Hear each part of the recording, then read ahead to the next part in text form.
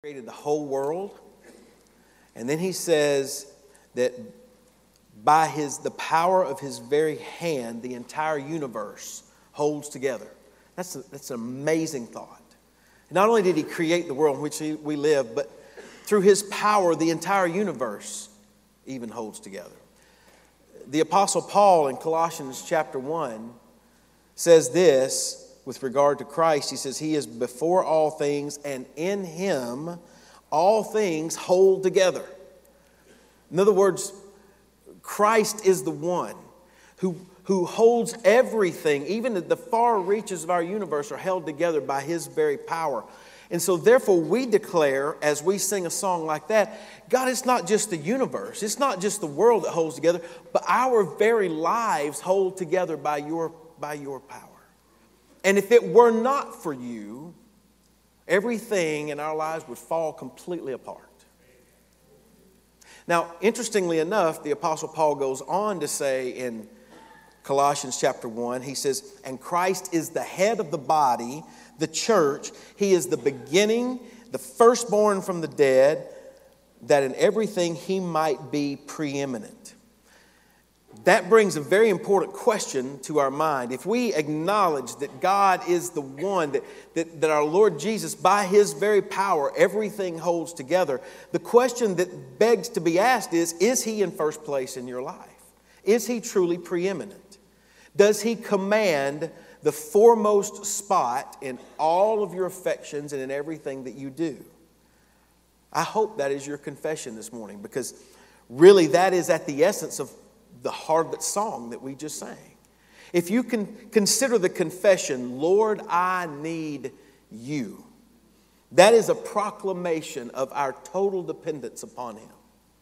That we truly can't move forward in our lives. We have no hope for the life to come if it is not for him and what he has done for us.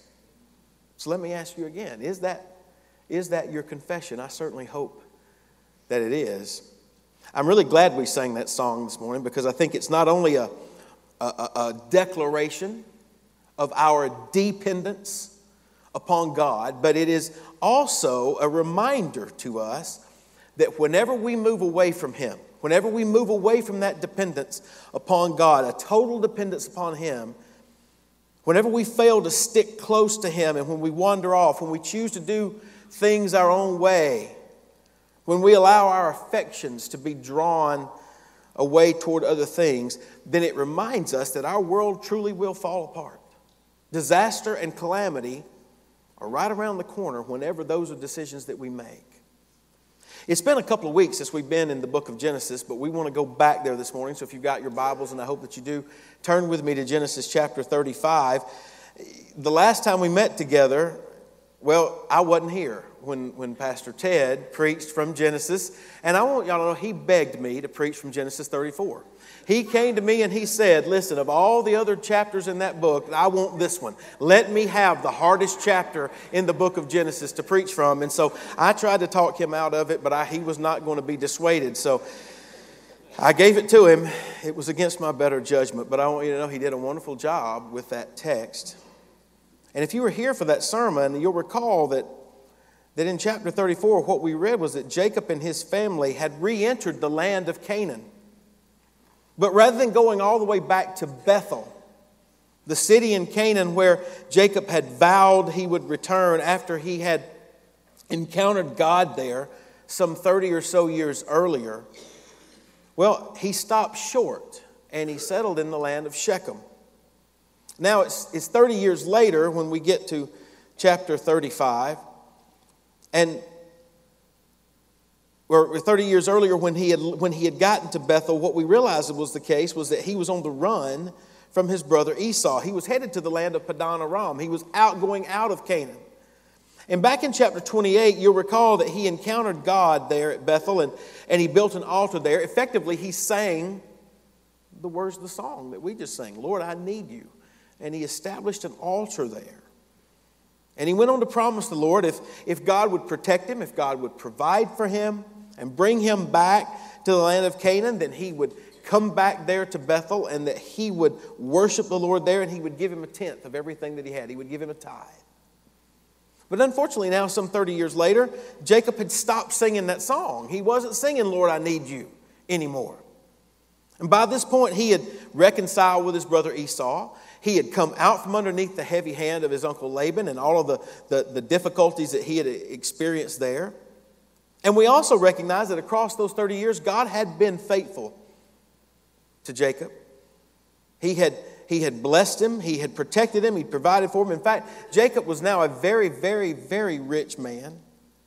But rather than allowing all of those blessings to propel him to obey the Lord fully, Jacob instead failed to live up to his promises. Simply put, we could say that Jacob drifted. Slowly, perhaps even imperceptibly at first, but definitively nonetheless, Jacob chose to do things his own way. And in the process, he watched silently as his own family drifted from God. He watched as their affections were drawn away toward other things. And sadly, as chapter 34 reveals, calamity struck Jacob's house. His daughter Dinah got caught up with all of the things that the other women and girls in the land of Shechem were doing, and ultimately she was seized and she was violated by the prince of Shechem. Dinah's brothers, ultimately Simeon and Levi, they were enraged by what happened, and they ultimately killed all of the men of Shechem in their anger and in their revenge. And throughout this sorry episode, we don't hear as much as a peep from Jacob. The text tells us that he held his peace after what happened with Dinah, and his only chastisement of his sons centered around his concern that their actions were only going to cause him trouble. They were going to make him obnoxious among the inhabitants of the land. And as Pastor Ted said in his sermon, he said, at this moment we see Jacob at possibly his worst. We have seen him as a deceiver, a thief, and a con man, but here we see a heart of selfishness and disregard for his family and for others, which is really what makes this episode in Jacob's life so painful to watch. Now, you'll recall that I have entitled this series of sermons in Genesis, The Story That Explains Our Stories. And the reason that I remind you of that title of this series this morning is because if you have ever been in a place like Jacob found himself, if you've ever hit rock bottom, if you've ever messed up so badly that it is painful to watch, then what I want you to know is what we're going to read about this morning is for you. But maybe you might say, well, that's not exactly my story, Pastor. I hadn't exactly hit rock bottom. I haven't failed as miserably as Jacob did, certainly. I hadn't made that big of a mess of my life. But the truth is, if you are honest with yourself and with God, the words to that song that we just sang, Lord, I need you. Well, if they were just that, if they were just words and not truly the desperate cry of your heart, well, if that is the case, then hang on, because what we are going to read about this morning is for you as well. You see, if you haven't hit rock bottom yet, but the Lord is not the center of your life, then I have news for you. Rock bottom is not far away. And therefore, the question that begs to be asked, the question that really truthfully hangs out in front of every single one of us this morning as we encounter this passage is this: how does one reverse the slide toward rock bottom? Or, what do you do if you've already hit there? Well, let's read our text this morning and hear the word of God. Genesis 35, beginning in verse 1, we read this.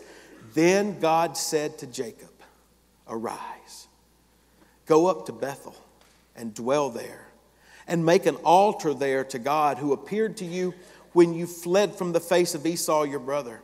And Jacob said to his household and to all who were with him, put away the foreign gods that are among you and purify yourselves and change your garments. Then let us arise and go up to Bethel, and I will make an altar there to God who answered me in the day of my distress and has been with me in the way which I have gone. So they gave Jacob all the foreign gods which were in their hands and the earrings which were in their ears. And Jacob hid them under the terebinth tree which was by Shechem. And they journeyed, and the terror of God was upon the cities that were all around them, and they did not pursue the sons of Jacob. So Jacob came to Luz, that is Bethel, which is in the land of Canaan, he and all the people who were with him. And he built an altar there, and he called the place El Bethel, because there God appeared to him when he fled from the face of his brother. Now, Deborah, Rebekah's nurse, died, and she was buried below Bethel under the terebinth tree. So the name of it was called Allon Bakuth. Then God appeared to Jacob again, and when he came from Padan Aram and blessed him. And God said to him, "Your name is Jacob. Your name shall not be called Jacob anymore, but Israel shall be your name." So he called his name Israel. And God said to him, "I am God Almighty. Be fruitful and multiply. A nation and a company of nations shall proceed from you, and kings shall come from your body. The land which I gave Abraham and Isaac I give to you, and to your descendants after you I give this land." And then God went up from him in the place where he talked with him. So Jacob set up a pillar in the place where he talked with him, a pillar of stone, and he poured the drink offering on it, and he poured oil on it.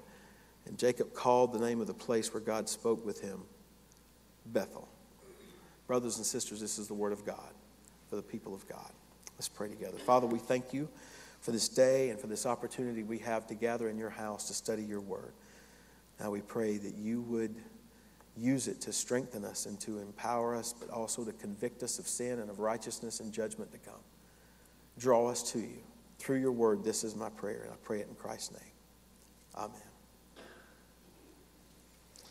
So this morning, as we contemplate from this passage how to reverse the slide toward rock bottom, or alternately, what to do, how to rebound from rock bottom, if you've already hit there, what I want us to do is to organize our thoughts around 4 words. And those words I hope that you will understand as we go through here will help us be able to answer those questions, or at least contemplate the answers to those questions. I've listed the first one there for you on your outline. It's the word comfort. Comfort. Now that word may seem a little strange in light of the context, in light of the passage that I've just read for you, but I believe that this passage should actually serve as a great source of comfort for us, particularly for those of us who have failed miserably in our lives. Notice with me again the very first phrase of the first verse there in chapter 35. It begins this way: "Then God said to Jacob." Now, in light of the failure that we looked at last time in chapter 34, in light of the passive, negligent, self-centeredness of Jacob, don't you find it comforting that God actually speaks to him again? We might just expect God to send down fire and brimstone on Jacob and on his family, or at least to turn his back on them and never speak to them again. But God doesn't do that. God speaks to Jacob, and I believe that we should take great comfort in the fact that God speaks to him. But notice also that we take even more comfort in the fact that what's noteworthy is that what God says to Jacob is dripping with grace. Even though God spoke to Jacob, we might expect him to say something like this: "Well, that's it. I'm done with you. I mean, I've called on you to be a blessing to all the nations, and what have you done? You've gone in there and your sons have killed all the men of this city. I've had all of you that I want to have." That might be what we would expect God to say. But again, God defies our expectations. Instead, in his grace, he says this: "Arise and go to Bethel. Dwell there and make an altar there to God who appeared to you when you fled from the face of Esau your brother." I don't know about you, but that encourages me. It reminds me of the fact that even when I have turned my back on God, even when I have neglected my responsibilities and made a complete mess of things, God does not turn his back on me. God doesn't do with us like what you see some people do when they're finished with a cigarette and they throw it down on the ground and they take their foot and they just grind it into the ground. Sometimes that may be our concept of what God does with us whenever we fail, but that's not how God responds to those who have failed. Instead, like a shepherd, he continues to go out and seek the lost sheep that have gone astray. Like the father of the prodigal son, he still stands at the door of his house with his arms wide open, looking for the ones who will return to him with open arms. You and I should take great comfort in the fact that the Scriptures reveal God to be one who is slow to anger and abounding in loving kindness towards sinners like you and like me.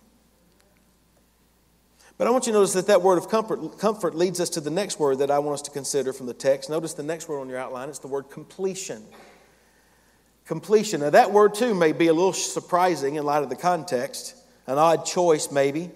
But notice that basically what God is telling Jacob is that he needed to complete his vow. He needed to fulfill the commitments that he had made.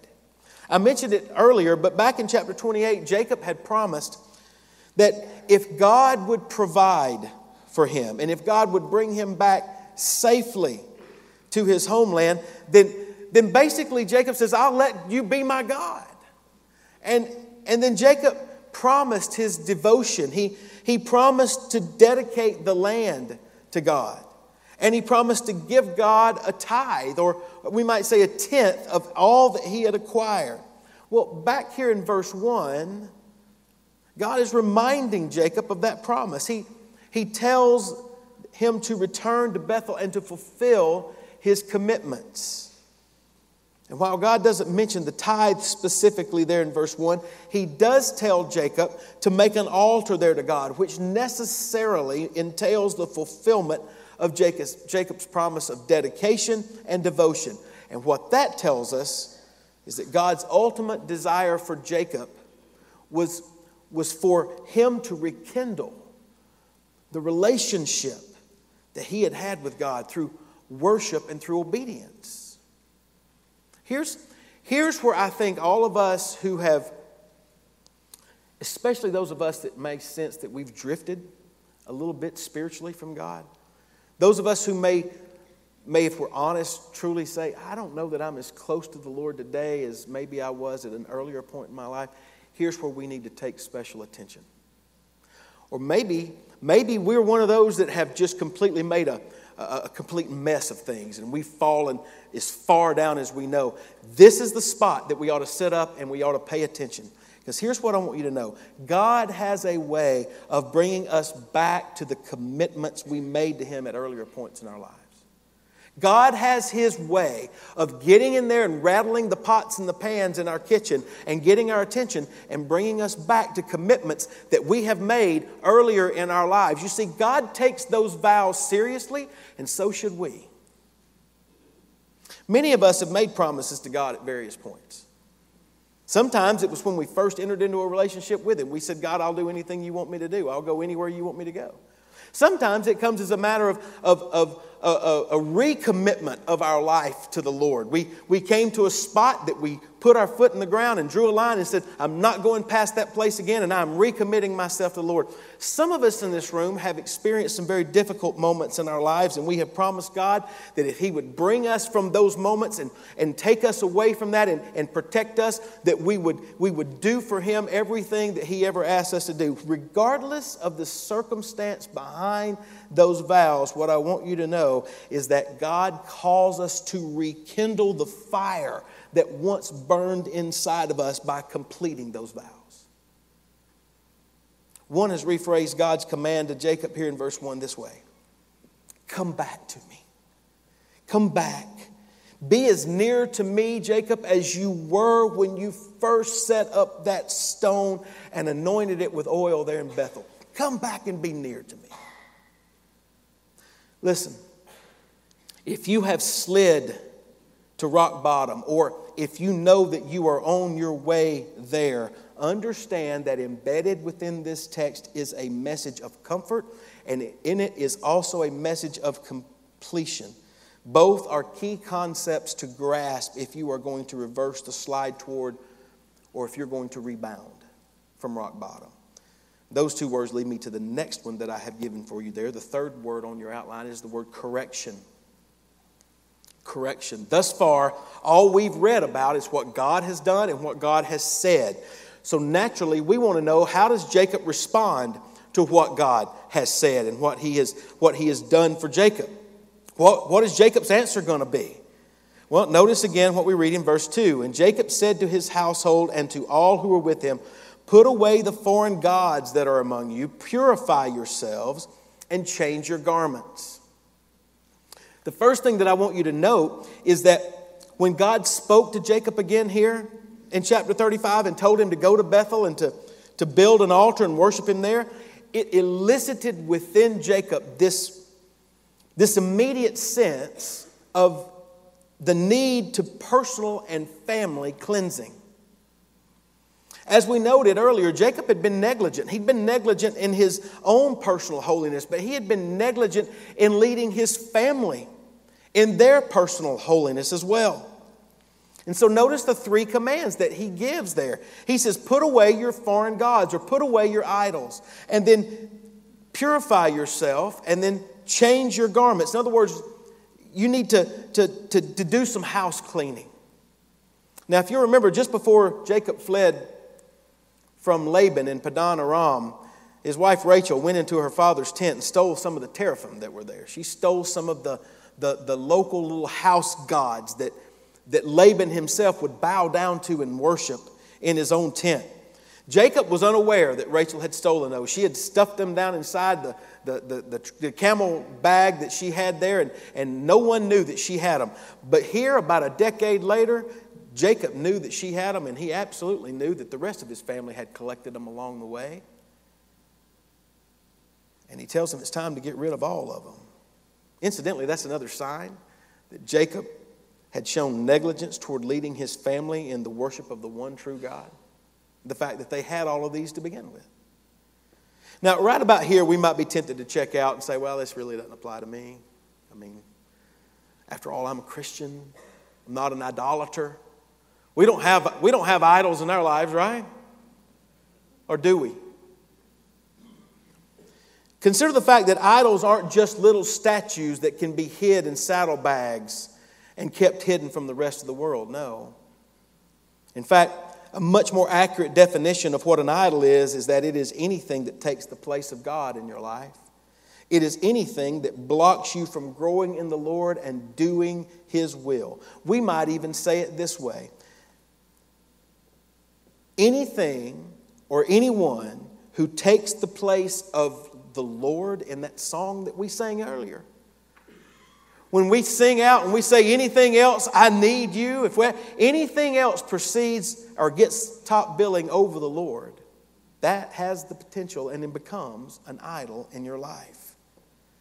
For some, it's career, it's moving up the ladder, it's making a success out of your life. For others, it's affluence. It's collecting all the things that advertisers tell us that we need. Still others, it's the worship of their own personal fulfillment. They want to be happy. Regardless of what, I just need to be fulfilled. And so they will do anything to bring self-gratification into their lives. And still for some, it's leisure, it's travel, it's sports, it's TV, it's games. It's whatever you fill in the blank that makes you feel like that's what you need to be happy and to have a happy life. None of these things, and hundreds more like them, are bad in and of themselves. But when they become the primary pursuit of your life, when any of those things become the subject about which your heart sings, when they become the thing about which you think about more than you do anything else, when they become the one that pushes God out and you don't have time for God's word, you don't have time for continuing to move forward in your maturity with God, when there is anything that you are unwilling to let go of that will allow you to take on more for what God has wanted you to do, then those things have become an idol in your life and they have blocked your growth in the Lord and hindered you from doing His will. And I want you to note in light of that, notice what Jacob says. Jacob tells his family, get all of those things and get rid of them. And then he tells them, purify yourself. Now, most likely that command involved them washing themselves in a purification process, getting rid of the filth that they had allowed to infiltrate their lives. And then finally, Jacob told them to change your clothes, change your garments, which dramatically symbolized a purified way of living. It symbolized a transition from one state to another. Now, based upon these commands, what we as people who want to reverse our slide toward or we want to rebound from hitting rock bottom, what we need to understand is that a correction in our lives must occur. We must identify those things in our lives which we have allowed to become idols, and we must put them away. Furthermore, we must cleanse ourselves by confessing our sins and by washing ourselves in God's forgiveness. And then we must change our clothes. In other words, we must change our behavior. In fact, note how similar what Jacob tells his family to do, how similar it is to what the Apostle Paul tells Christians to do in Ephesians chapter 4.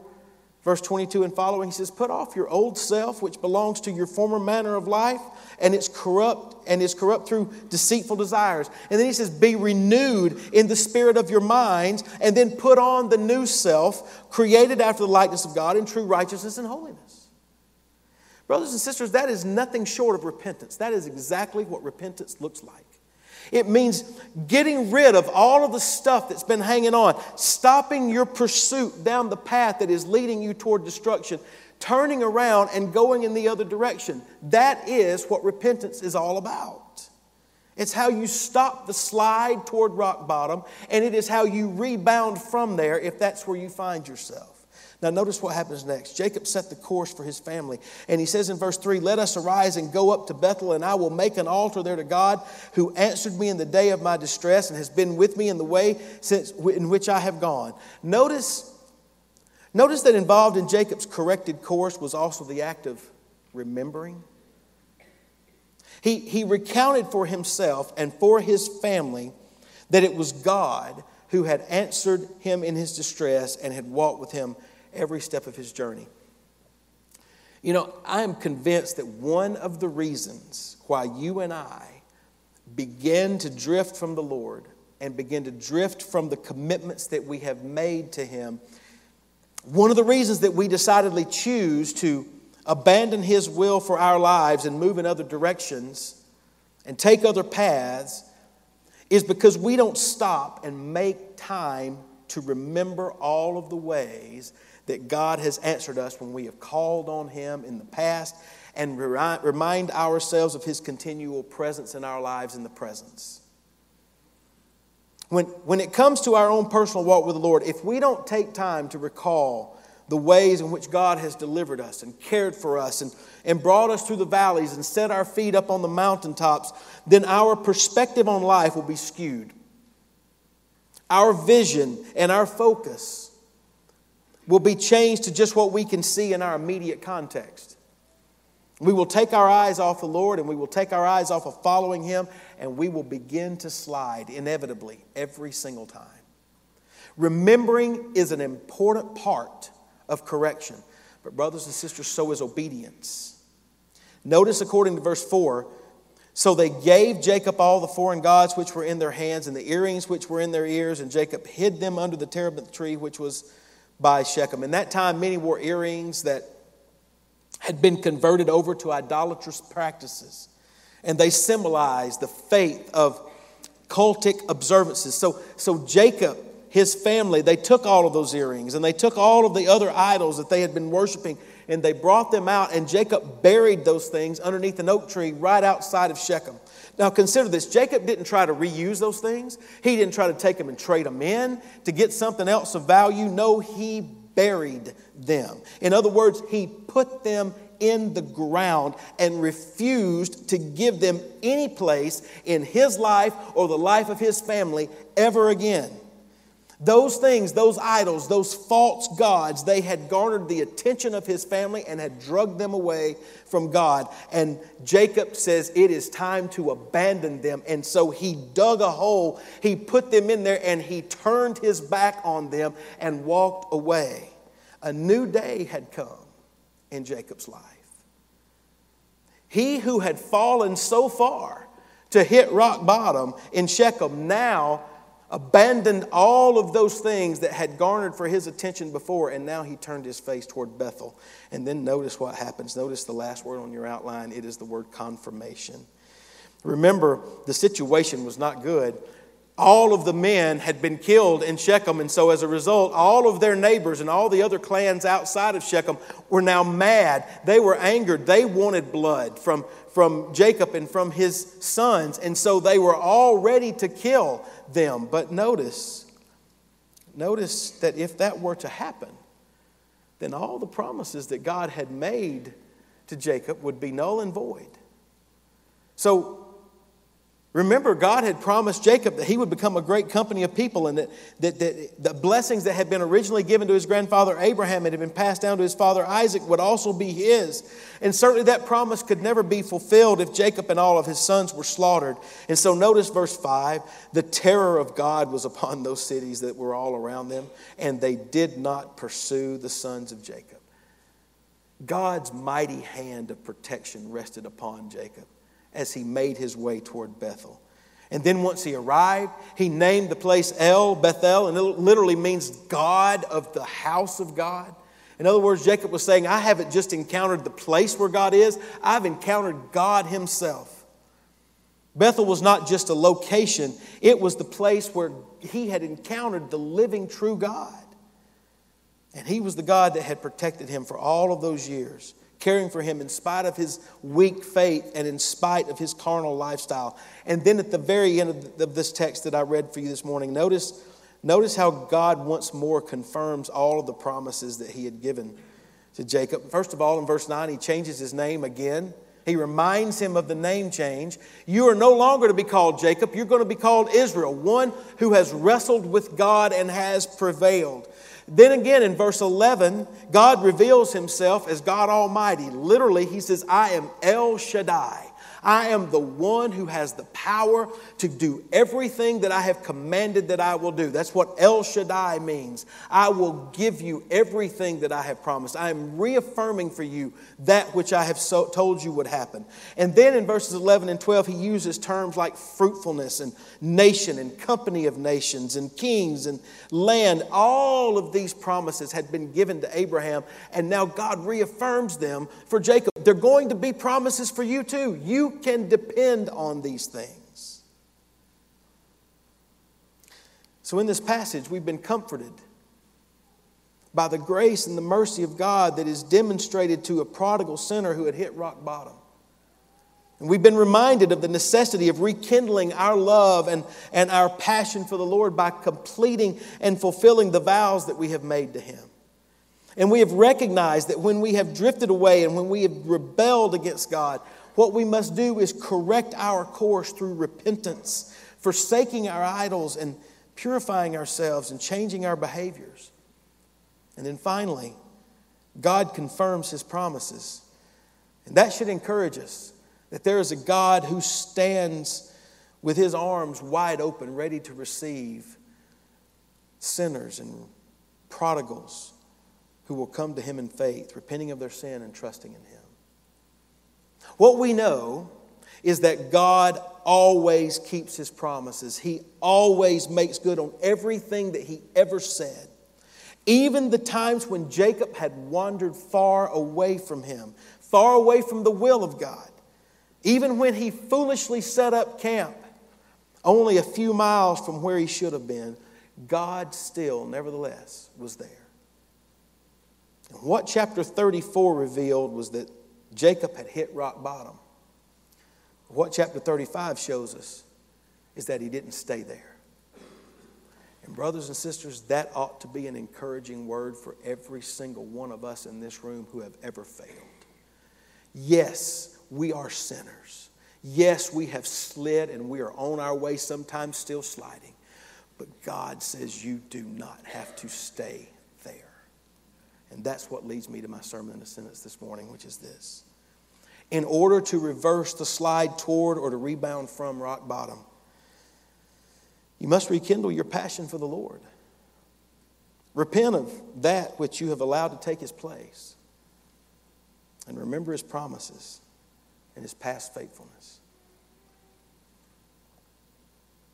Have you hit rock bottom? Have you made a mess of your life? If you have, know this: with the Lord there is forgiveness and there is mercy. There is pardon for sinners and wayward sons and daughters like us who will repent and humble ourselves before the Lord. Come to him this morning. Bathe in his forgiveness. Be washed in his blood. Perhaps you've done that, but honesty compels you to admit that you're not following the Lord as you should. Other things have captured your heart and your attention. And when we sang that song earlier, Lord, I need you, well, the truth was they were only words. They truly weren't the cry of your heart. If that is the case, then I want you to know this is a wake-up call for you to abandon your idols, to purify your heart, and to change your behavior. God calls you to repentance and to a life of devotion to him. Don't continue down the road that leads to rock bottom. Don't continue to pursue other things that will only leave you empty. Return to the Lord. Rekindle the fire that once burned brightly in you. Brothers and sisters, this is the Word of God. And it's for the people of God. Let's pray together. Father,